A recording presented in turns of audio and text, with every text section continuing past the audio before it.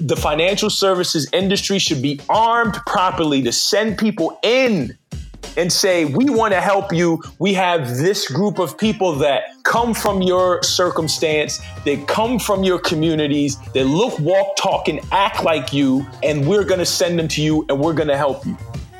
Hey everyone, I'm Matt Fizel from Dallas, Texas, and you're listening to You're a Financial Planner, Now What? The podcast to help you fast track your career by bringing you meaningful conversations on topics that influence new financial planners, their careers, and the lives of their clients.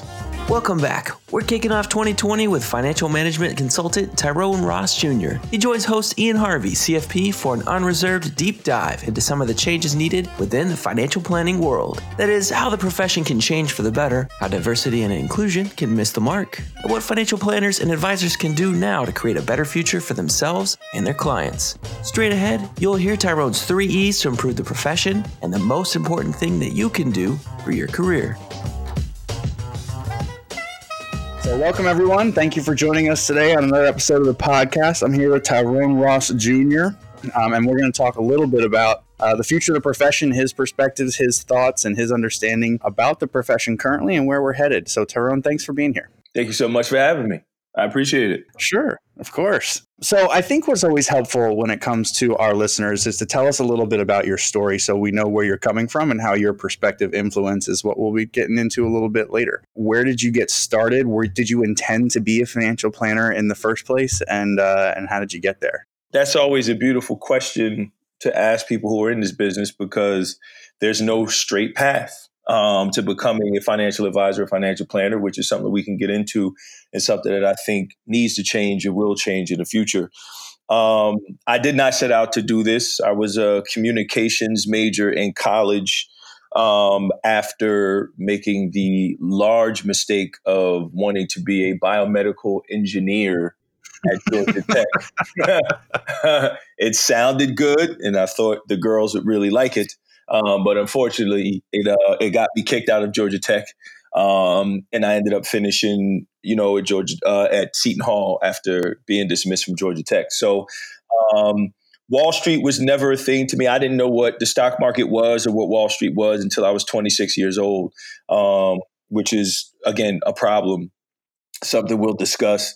First one in my family to finish high school, first one to go on to college.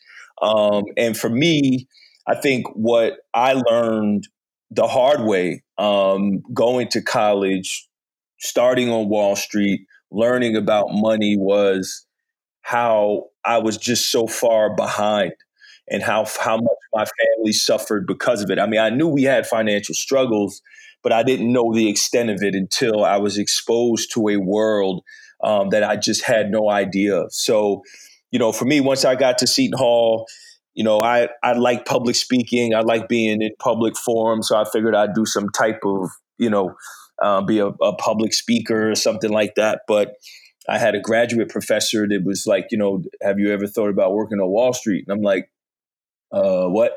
Right. So, and he kind of broke it down for me and kind of helped me interview and started out doing investor relations.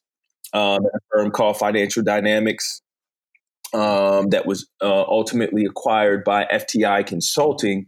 And what was interesting about that is at that time, it was 06. So I was there from 06 to 09. So not only am I getting baptized in terms what the hell Wall Street is and the buy side and the sell side and all that, the great financial crisis happens. Yeah, sure. I'm like, what is all of this? So I'm learning on the fly. We're right next to AIG. So that was a whole thing. So it was an amazing time to start my career. I had a mentor there who was at Lehman. And then, obviously he was just so distraught that Lehman went to, nothing but to zero. But the funny thing about that is that he suggested, the retail side, whatever that was. He had to explain that to me. So long story less long, I end up going to get my Series 7 to 63 at a little chop shop at One Penn Plaza in New York City. And when I got there, I heard about this thing called the Wirehouse. And then I end up at a wirehouse and start doing that thing. But the funny thing is, I'm at Morgan Stanley, and I love to cold call. I love cold call. Cold call is my favorite thing in the world to do. I miss that I actually don't cold call anymore. But and I used to do the whole thing. I would stand up and I would pitch loudly, and a woman was, I don't know where she was from, but she was a higher up at Morgan Stanley. She was walking through and she stopped me and she was like, I have not heard that pitch done that way since the pits at Lehman. She was like, that is the exact Lehman Brothers pitch. She was like, who taught you that? So it's just really funny how, how my career, got to this point. But long story short, ended up at, Merrill, left Merrill in 2017 and have been on the independent side the last 2 years. So you've had transition from really soup to nuts getting started in the profession of financial planning from all aspects. So one thing I want to ask you about up front that's come to mind for me, and look, I think this is an interesting perspective. If you're graduating college and you can't find the job of your dreams right away, it sounds like you took a career path that got you to where you are now, and the first step was getting in the door. Yeah, is that about right? Is that how it feels? Yeah, you got to have it in. You have to get a foot in the door somehow. Again, luckily, I was privileged, right? I had white men who knew that that identified me of having a particular skill set and were able to point me in the right direction. I was also in graduate school, which for Black males is not a thing, especially those that were first generation high school graduates, right? So I was very lucky, right? A unicorn, so to speak. Yeah. For most people, it's not a reality to have an in to Wall Street, right? It's just not. So you have to have some, which again goes back to what I was saying. I think if there's some type of career path that starts in college for those that do have some business acumen and they can start to, matriculate themselves towards the credentials needed to walk into a Raymond James or, an LPL or whatever day one and start, I think, it'll afford more folks like myself that opportunity. What's passionate for you right now within the profession? Passionate for me. So the main thing is, and again, I won't drag you down this rabbit hole, I promise, but the main thing is, cryptocurrency and what cryptocurrency is going to mean for the underserved, the underbanked, and the unbanked. I'm very passionate about that. Again, I won't go there, I promise. Because I just think the whole aim of crypto right now is just wrong, right? The majority of people in this country could care less because we have so many options to pay for things. We don't need another one, right? So we're kind of missing the mark there. The other thing is diversity and inclusion. The main one being I'm tired of the term diversity and inclusion. It has become a trope, and it has gone far away from its intended purpose, right? So much so that, again, 1.5%, I think, of CFPs are Black. And I'm not going to use the term Black and brown. I think that's part of the problem. And I think ultimately we lend to that problem as Black people in this industry. We've been conditioned almost to incorporate Black and brown. And I think we just need to, if we're going to make some progress as people, we need to just segregate ourselves out and say Black.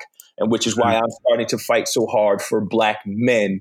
And everyone has their cause. And I think if everyone, if we have the LGBTQ, if we have those that fight on behalf of women, if we have those that fight on behalf of Black and brown, and if we have those of us that fight on behalf of Black people, and especially Black men, I think once we all do that, the rooms will start to change, the advice will start to change, the marketing will start to change, and obviously the client base will start to change as well. So that's one. And I think the last one, which I'm really and extremely passionate about, is financial literacy, and financial education and access for the unbanked. And the reason I feel that way is because I grew up in an unbanked home, and I know what that's like. I know that the tragedy that brings. I know that the stress that brings. And I just feel like right now, going into 2020, and for the rest of our lives that financial literacy needs to be led by the financial advisory community. Enough is enough, right? Wall Street has made enough money from people being ignorant. Yep. I think it's time for financial advisors, because people don't like us anyway, right? They don't like us. Like they don't. Right? You walk into a room, I always tell people, if you want to be left That's alone funny. at a party, just tell people you're a financial advisor. They will go the other way, right? Because it's going to sell me something, right?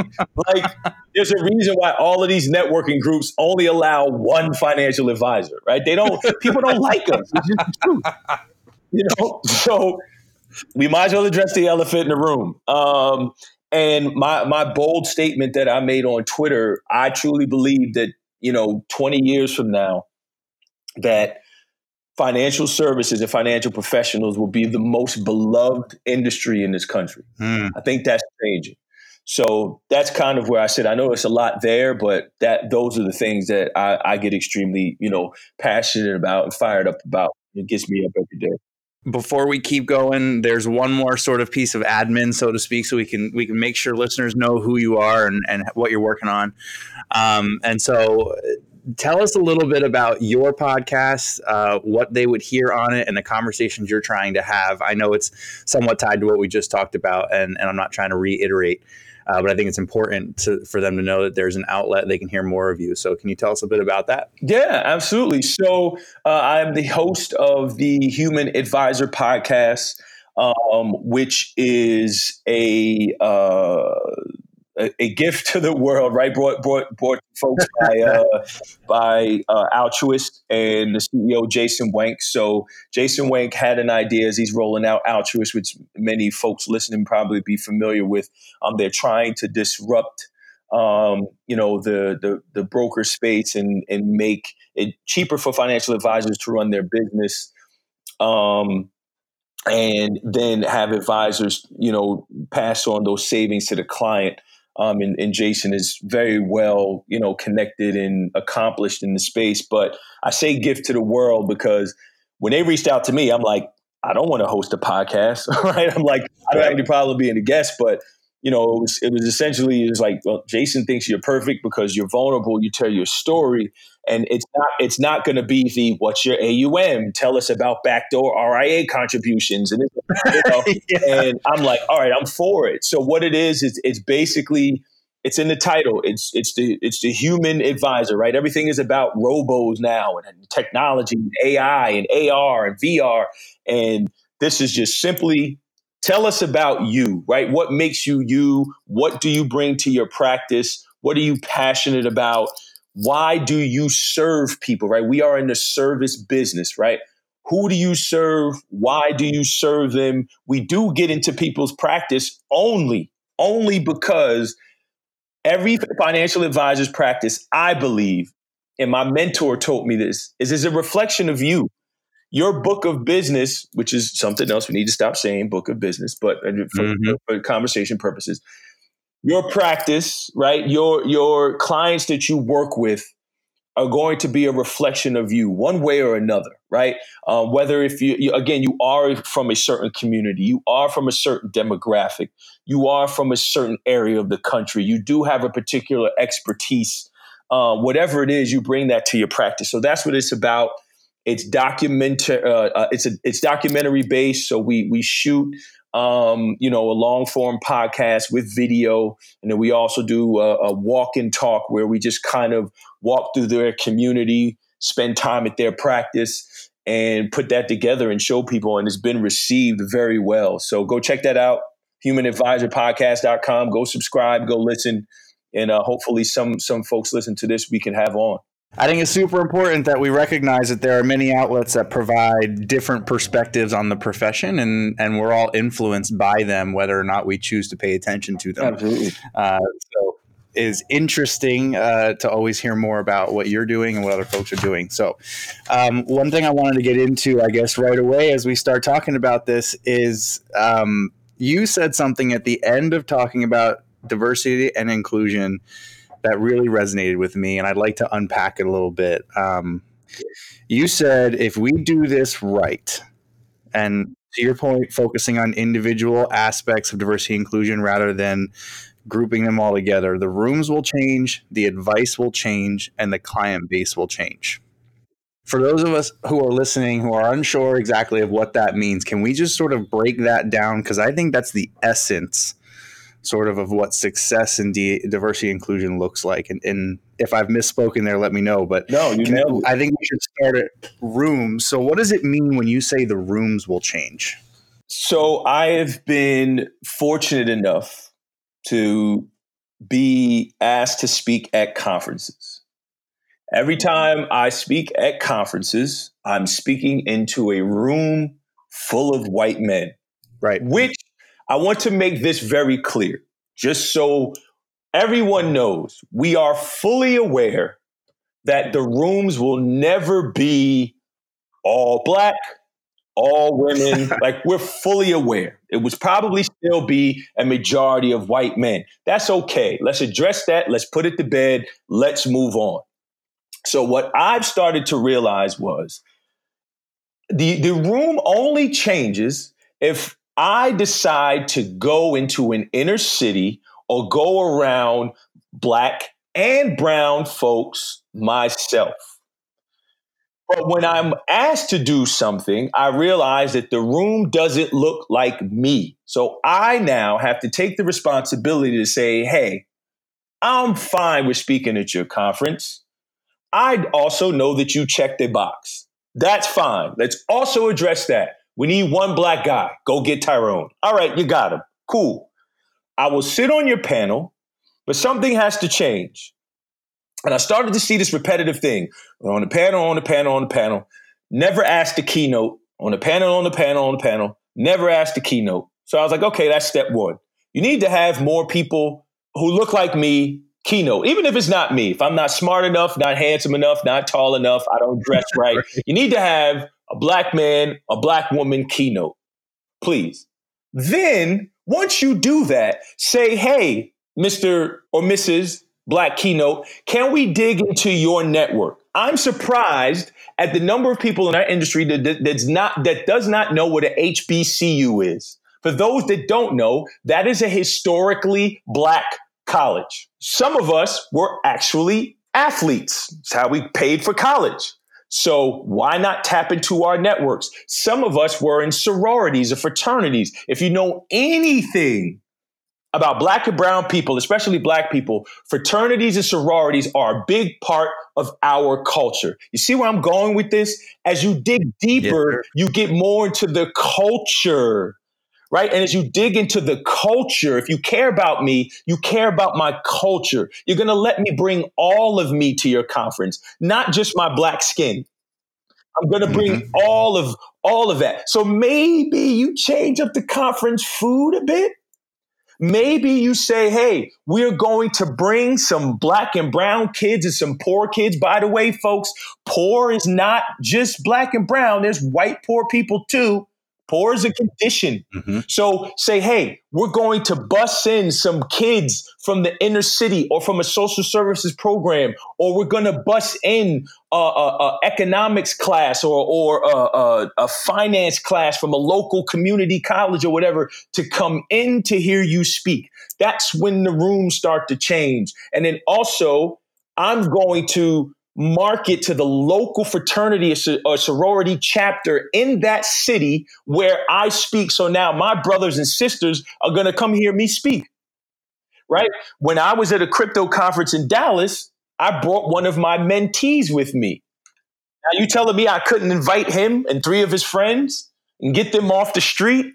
And the conference organizers couldn't say, Tyrone, you come to our conference, you got 2 free passes, bring whoever you want.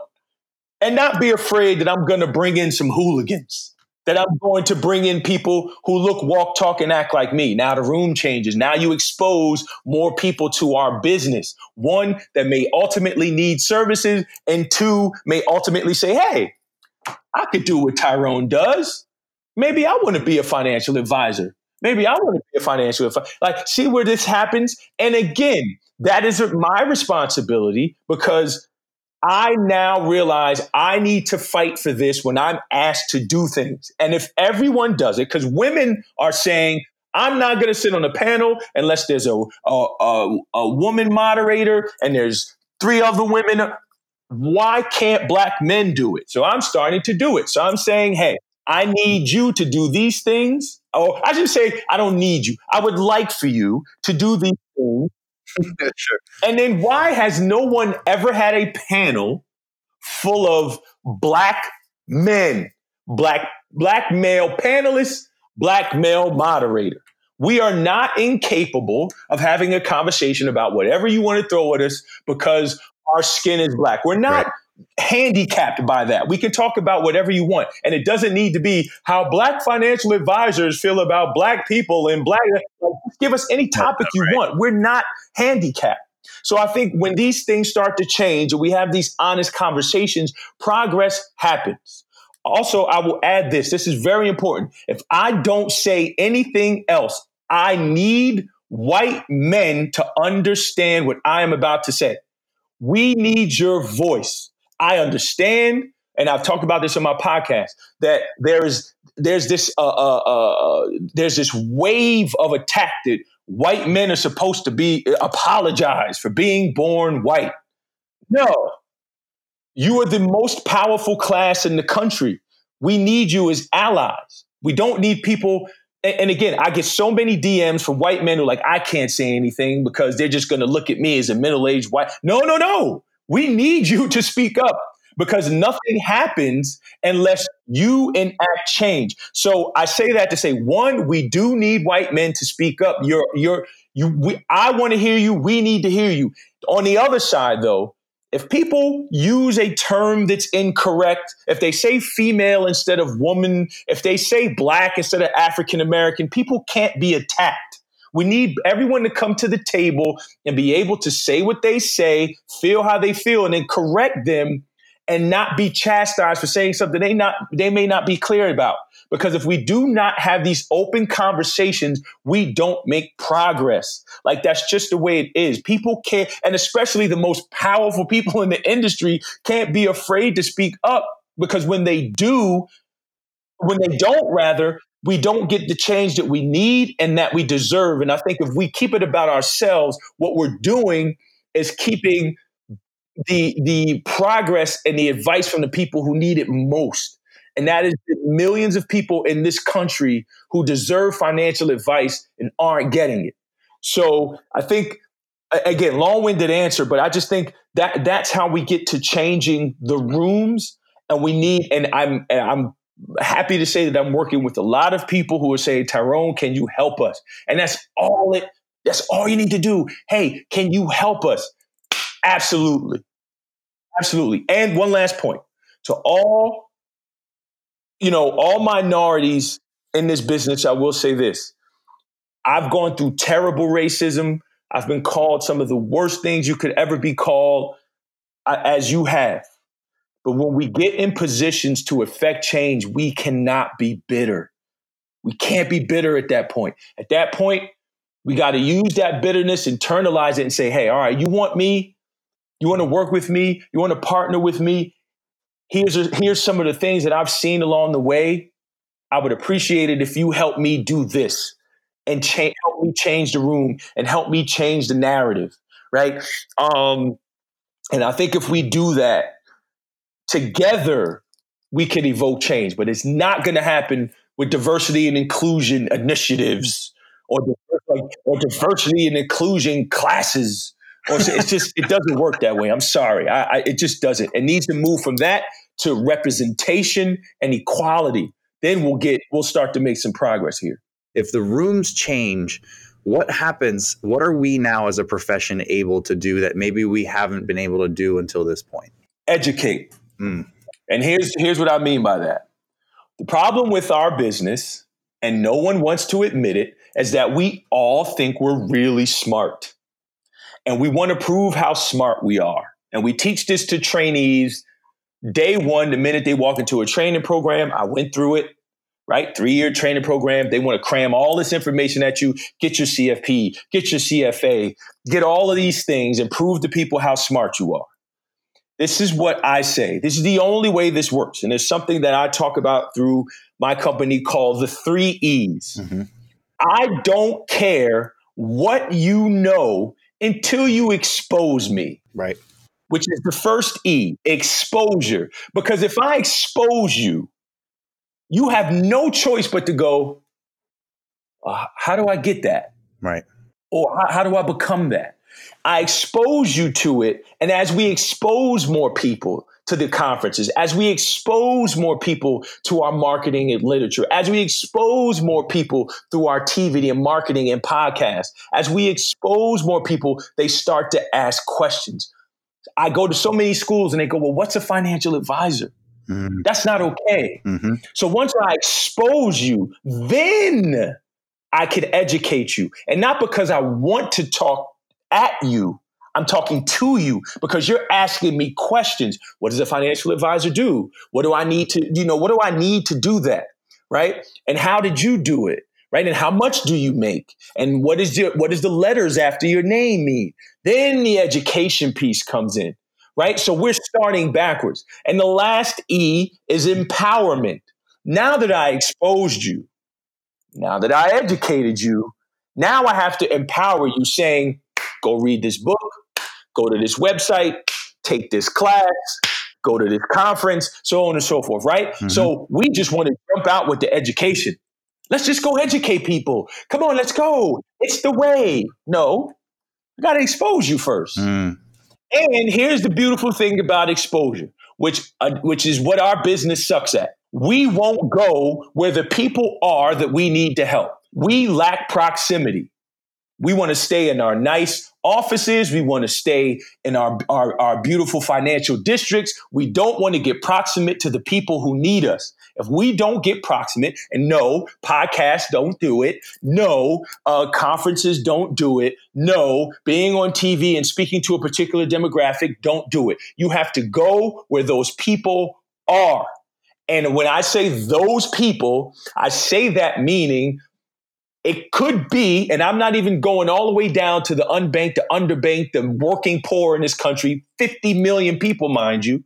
But I'm talking about you have to get proximate to the students at Florida A&M. You got to get proximate to the students at Prairie View A&M. You have to get proximate to the students here at Rutgers and Monmouth University here in New Jersey. They aren't from the particular pedigree that we know gets all of the shine and gets all of the jobs on Wall Street. Proximity, because as I get close to you, as I start to see what you've gone through, as I start to feel what you're feeling, your anxiety, your desire to want to get better, as I see your circumstance, as I understand what you've been through, you know what I say? Oh crap, you'll never be able to pay for the CFP. Let's sponsor that. Mm-hmm. Okay, this is why you can't come to the conferences because it's too expensive. Right? But I can only get that if I'm proximate to you. If I can see that you're spending your last $20 to gas up your car, to drive into the wealthiest part of town, to be out of place, in the juxtaposition between where you are and where you want to go, there's this chasm of uncertainty and bigotry and stress and desire, but uncertainty. Then I start to say, oh my God, we got to create a bridge between those people and Wall Street, because if we don't, we're losing out on all of that talent. And what does that talent get us if they're successful? There you go. So now you get diversity and inclusion by default. There you go. They just bring new experiences. Yeah. Because guess what? Every black male in the United States of America didn't grow up like me. Some of them went to Stanford, went to Harvard. They grew up in affluence. Some of them grew up in middle America. They didn't grow up on the coast. Some of them may have grown up in the South and their values are different, right? You get all of these different perspectives. Some of them may be black, may be male, may be gay, may be rich, right? They could cover so many things. So now you start to get different perspectives. So I think that is so important.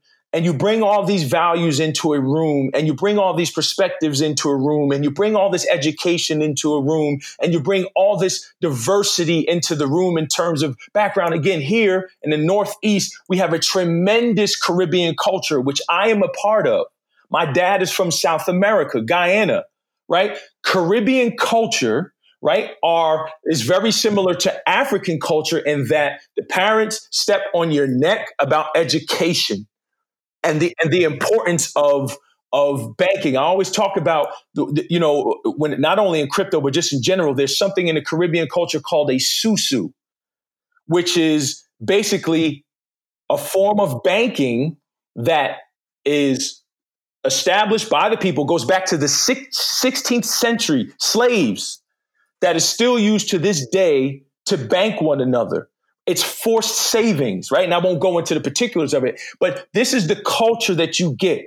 And then when you have this time of year, when everyone wants to have the little stale Christmas parties, instead of everybody bringing Dunkin' Donuts and stale cookies from the grocery store, and you want to do a potluck or whatever, now you're truly having food from different cultures, from different areas of the country. And then people start to work alongside one another, and they're comfortable with people whose hair doesn't look like their hair. And we're comfortable with people who may have a particular fragrance that we're not familiar with because they come to work lathered in cocoa butter.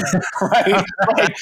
Like this is just or shea butter. Like, honestly, like these are things we need to talk about, right? Like, and understanding the difference, between, when you're working with an Orthodox Jew, right? Or you're working with a Pentecostal Christian, or you're working with a Catholic, or like, these are all things that it's okay. You sit next to these people on airplanes, you sit next to these people on public transportation, you work with them. These are the people, again, who are out there who need our advice. And last point, there's nothing wrong. And I don't know why Wall Street has not figured this out yet. If I am a highly educated or not Hispanic woman, and I walk into JP Morgan or whatever, why can't I say, do you have any Hispanic women here that I could work with? Mm-hmm. I'm more comfortable working with her. That's okay. Every other community does it. Every other industry makes it available for us to do. There's nothing wrong with that. But if people constantly turn on the TV and they see white men talking about money, what do they think? Only white men know about money. Yep. Right? Yep. There was a survey that I can't find it, but I was at Merrill Lynch at the time. And I was blown away by this study. And they did a study of African Americans in this country. And they asked them, who would you feel more comfortable with working with you and your money? And they said a white man. That's telling. Because if I drive down the highway and I see all the Prudential ads and I see all the JP Morgan Chase ads and I see the white family with the white picket fence, and then I go home and I turn on CNBC and I see Josh Brown, who I love, right? That's my boy, right? And I see Jim Cramer and I see all of these people. And I'm like, well, okay, is this for me? Is Wall Street for me? Is money for me? Is retirement for me? Is financial planning for me? So this is highly layered. Right? When I was at Merrill, there were 14,000 advisors there. 100 or so were of color, Black males. 100. That is not by mistake. Right. Right. Merrill is a 100-year-old institution. That is not by mistake. That's purposeful. So I think there's a lot here we need to address, and we just need to be honest about it. And until then, right, when those things start to happen, then the industry start to change as a whole. And again, it's by default. It's not forced change. Right. It's purposeful change. There's a big difference. Yeah, it's leading with the vision that financial planning is actually here for all people. And if that's the case, then we must serve all people and find ways to do it, which we've talked about this before on this podcast. I got to say, I'm not sure financial planners who work with $1 million+ clients, $10,000 minimum fees, are the right people and have the right skills and expertise to be working with folks who come from different backgrounds and are worried about paying their bills in 30 days, let alone their bills in 30 years. 100%. You are absolutely right. And that is okay. Again, we just need to deal with that. That is okay. We don't need private client group advisors going into inner city Detroit. Right. And talking about Islet Trust. No thanks. no thanks. I don't have enough money to get on a bus to get home. Right? And that's okay. But there is an army of people who want to go help that demographic, and the financial services industry should be armed properly to send people in and say, we want to help you. We have this group of people that come from your circumstance. They come from your communities. They look, walk, talk, and act like you. And we're going to send them to you and we're going to help you.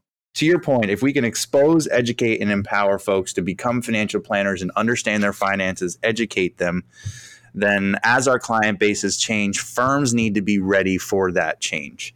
So how do firms start to think about this where they traditionally aren't more or less inclusive, and not, maybe it isn't on purpose. It's just the way that their firm has grown. And you may feel differently about that too. How do we start to prepare for success for the firm 30 years from now, assuming that we want our businesses to survive? It's culture, right? Establishing a culture of inclusiveness. And now that could be with an office full of white folk, black folks, like just we're inclusive of all folks. So what that means is we are cognizant of our marketing, advertising, and branding. We make sure that we have diverse collateral that shows our capabilities, right? And that is consistent, because again, what good is hiring all of these diverse people, and then these diverse people go out and all of the literature has white families on it? Yep. So that has to change. You have to arm the people that you hire to go out and be successful in their communities. I think where you start to target your services, need to change, right? I think those that are responsible for hiring and those that are in the business need to, that are in the business of, whether it's HR or whatever, they need to go into these communities and spend some time there so people can start to get comfortable with them. The other thing I think that needs to happen is every single conference moving forward, and I'm talking about today, that is planned, needs to make sure that every single community where these conferences take place, that they are doing something in the community, not donating to a charity and putting it up on a PowerPoint and then saying, hey, there's a local whatever. No. Going into that community, an orphanage, a battered women's home, a youth detention center, and getting, again, not the whole conference, but some advisors there and say, hey, we're doing something locally, right? That needs to happen. So these little initiatives, right? Pebbles first, right? Moving pebbles first, then letting people know, oh, that was cool. The FPA came in and they did this really cool thing, and they brought us some baby seats and socks and shoes, and advisors donated old suits and ties for people to. That's simple. Now it makes for good karma, right? And good exposure, and then again, it just starts to feed on itself. But I think little things like that.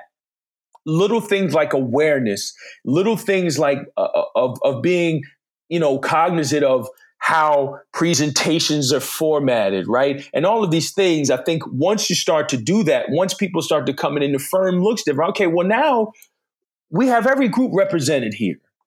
What do we do next, right? Like you said, and again, arm them with the proper materials, make sure that the way language is on a website or whatever. So if I go to the website, I go, oh man, this is wow.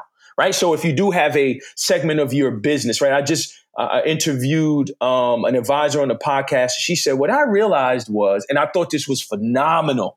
She goes, we're ramming financial planning down people's throats who don't need financial planning. And she's like, I realized that some people just need coaching. So she spun off a piece of her practice that is just coaching, that some people just need to be coached on personal finance.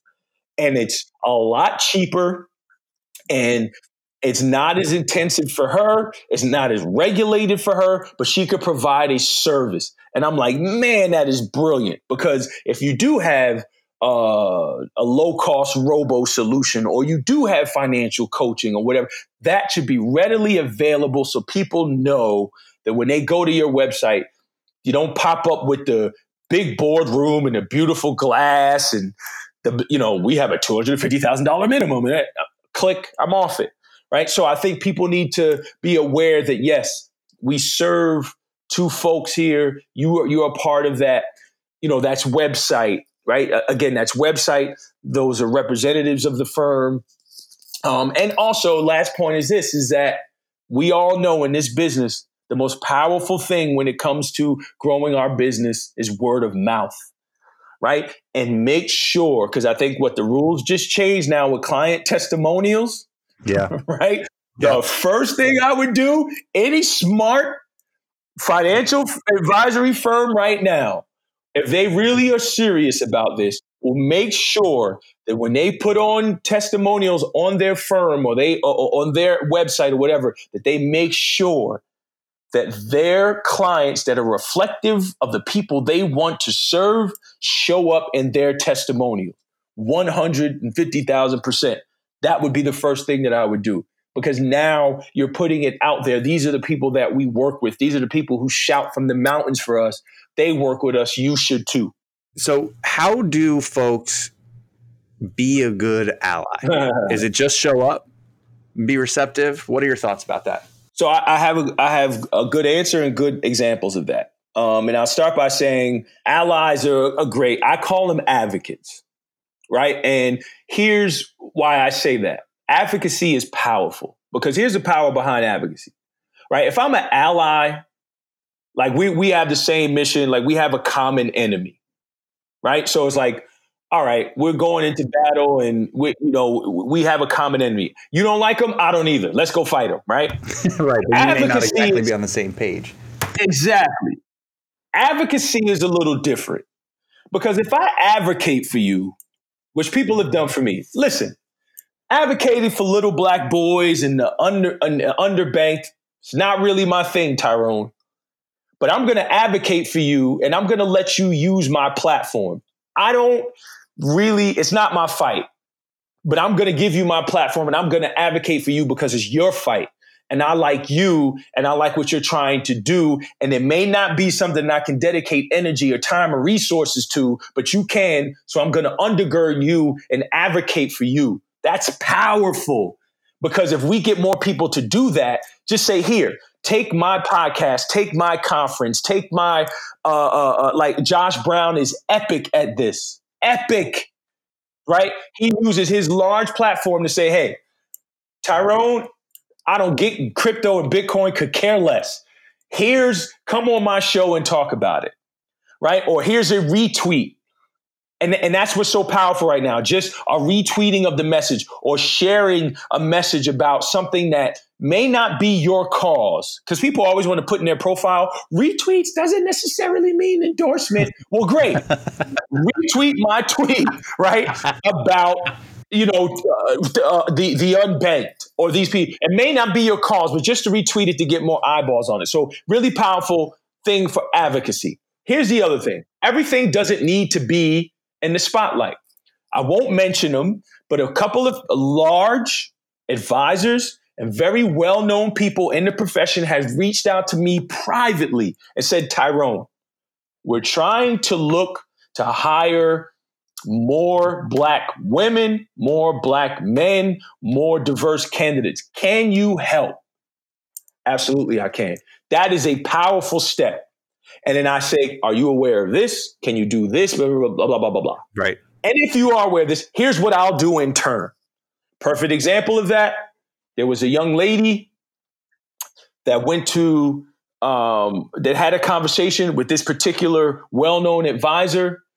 The well-known individual of that large firm reached out to me and said, thank you so much. She is the ideal candidate. A black woman, ideal candidate. Thank you so much. We had a great conversation. Now, I want to make something very clear.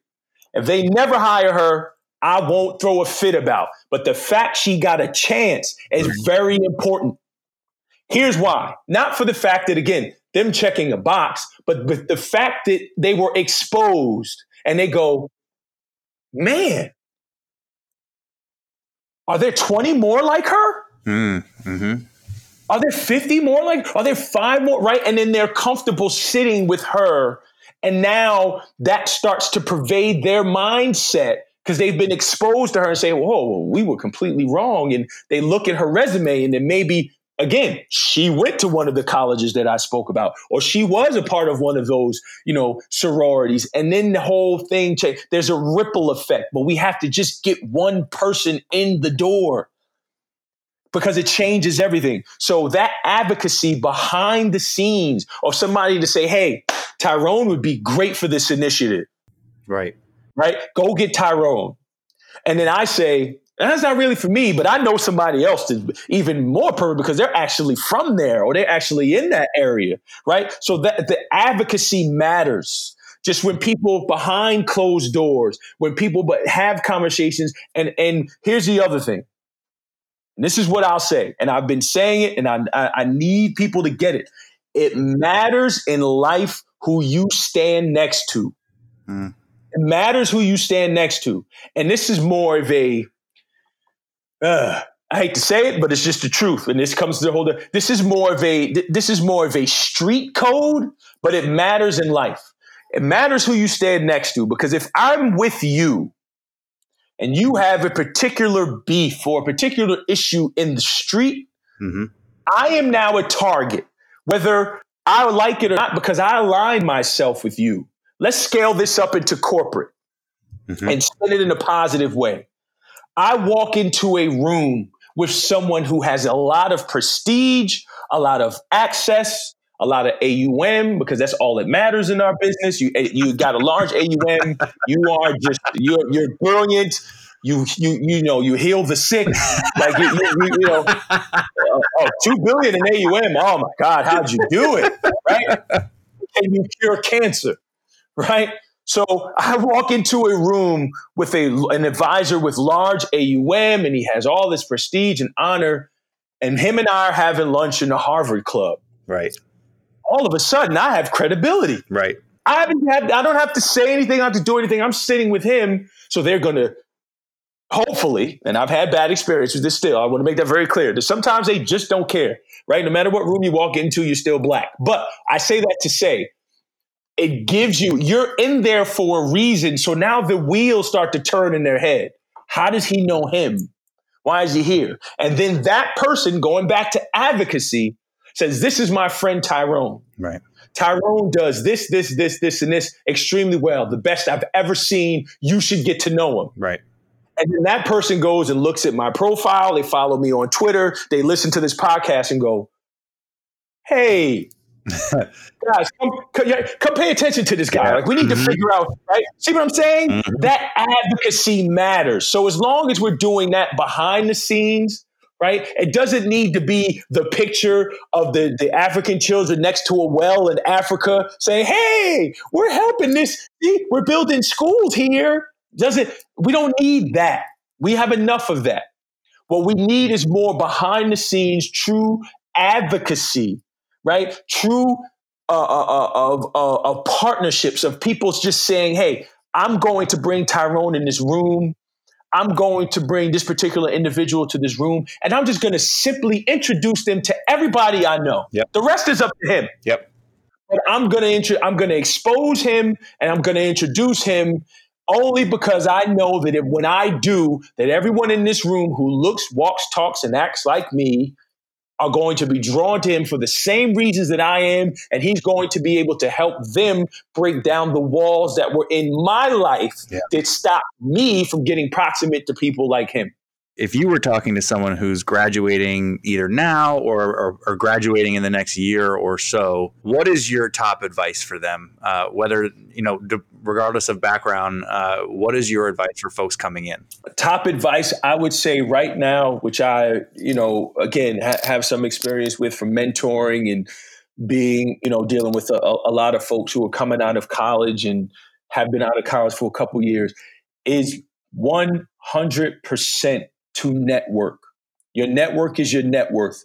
So being highly networked, making sure that there's a couple layers to that, but making sure that if you are on LinkedIn or social media, that you're using it to network and build a brand, because that's where people are going now. They're looking at your website, they're looking at your social media, but in that are layers.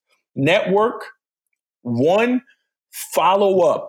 right? Follow up, thank you cards, thank you notes, whatever. Follow up, network. And lastly, the most important thing you can do is not your Harvard MBA. It's not your Wharton degree. It's not any of that. It is always staying grateful, letting people know that you are grateful for any intro, grateful for any partnership, grateful for any invitation.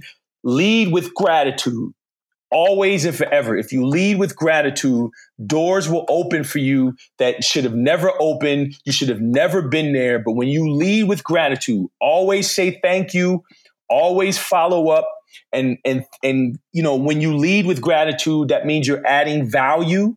And then people will refer you, they'll introduce you, they'll do all of these things simply because they'll say, listen, I met him once. I met him 2 or 3 times, but man, hardworking, dedicated, whatever, all that stuff, but truly grateful. They were truly grateful and displayed gratitude for this intro or what I did for them. I think you'll find it the same way. And I think if you continue to do that, you'll have all the success and you'll have all of the entryway that you want in this business. But a more professional answer or industry guided answer, and I hate to say it, but it's true. If I'm stepping into this business now, and if someone wants to get into this business, you got to embrace the technology and how the technology is disrupting our business. You just have to embrace it. And, I think from another business thing is I would definitely embrace the sales piece, right? And I don't mean like the cheesy, late night commercial sales. I just mean the sales in terms of how you present yourself, how you walk, how you talk, how you dress, how you speak to people, how you present your brand. That is sales, whether you like it or not. You sold yourself to your wife. You sold yourself to your employer. You sold yourself to your college, right? So that doesn't stop once you graduate. If anything, it becomes more of that now. Awesome, Tyrone. Thank you so much for your time today. I think we may need to have another conversation. I now remember what it is I forgot before. Sign me up. Have another question, another conversation. Is there anything else you were hoping to talk about today we did not get to? No, that's it. I think we covered it well, and I think we went to some places that people aren't comfortable going. And I definitely think there's, as I would say, some free jewelry in here for people to kind of dig out. Love what you hear on this podcast? Join us in the FPA Activate Facebook community, where you'll find a community of other passionate planners like you. Not only that, but there are live How We Do What We Do sessions focused on what real financial planning looks like in practice. Be sure to join us there to lend your voice, become a better planner, and help grow the financial planning profession.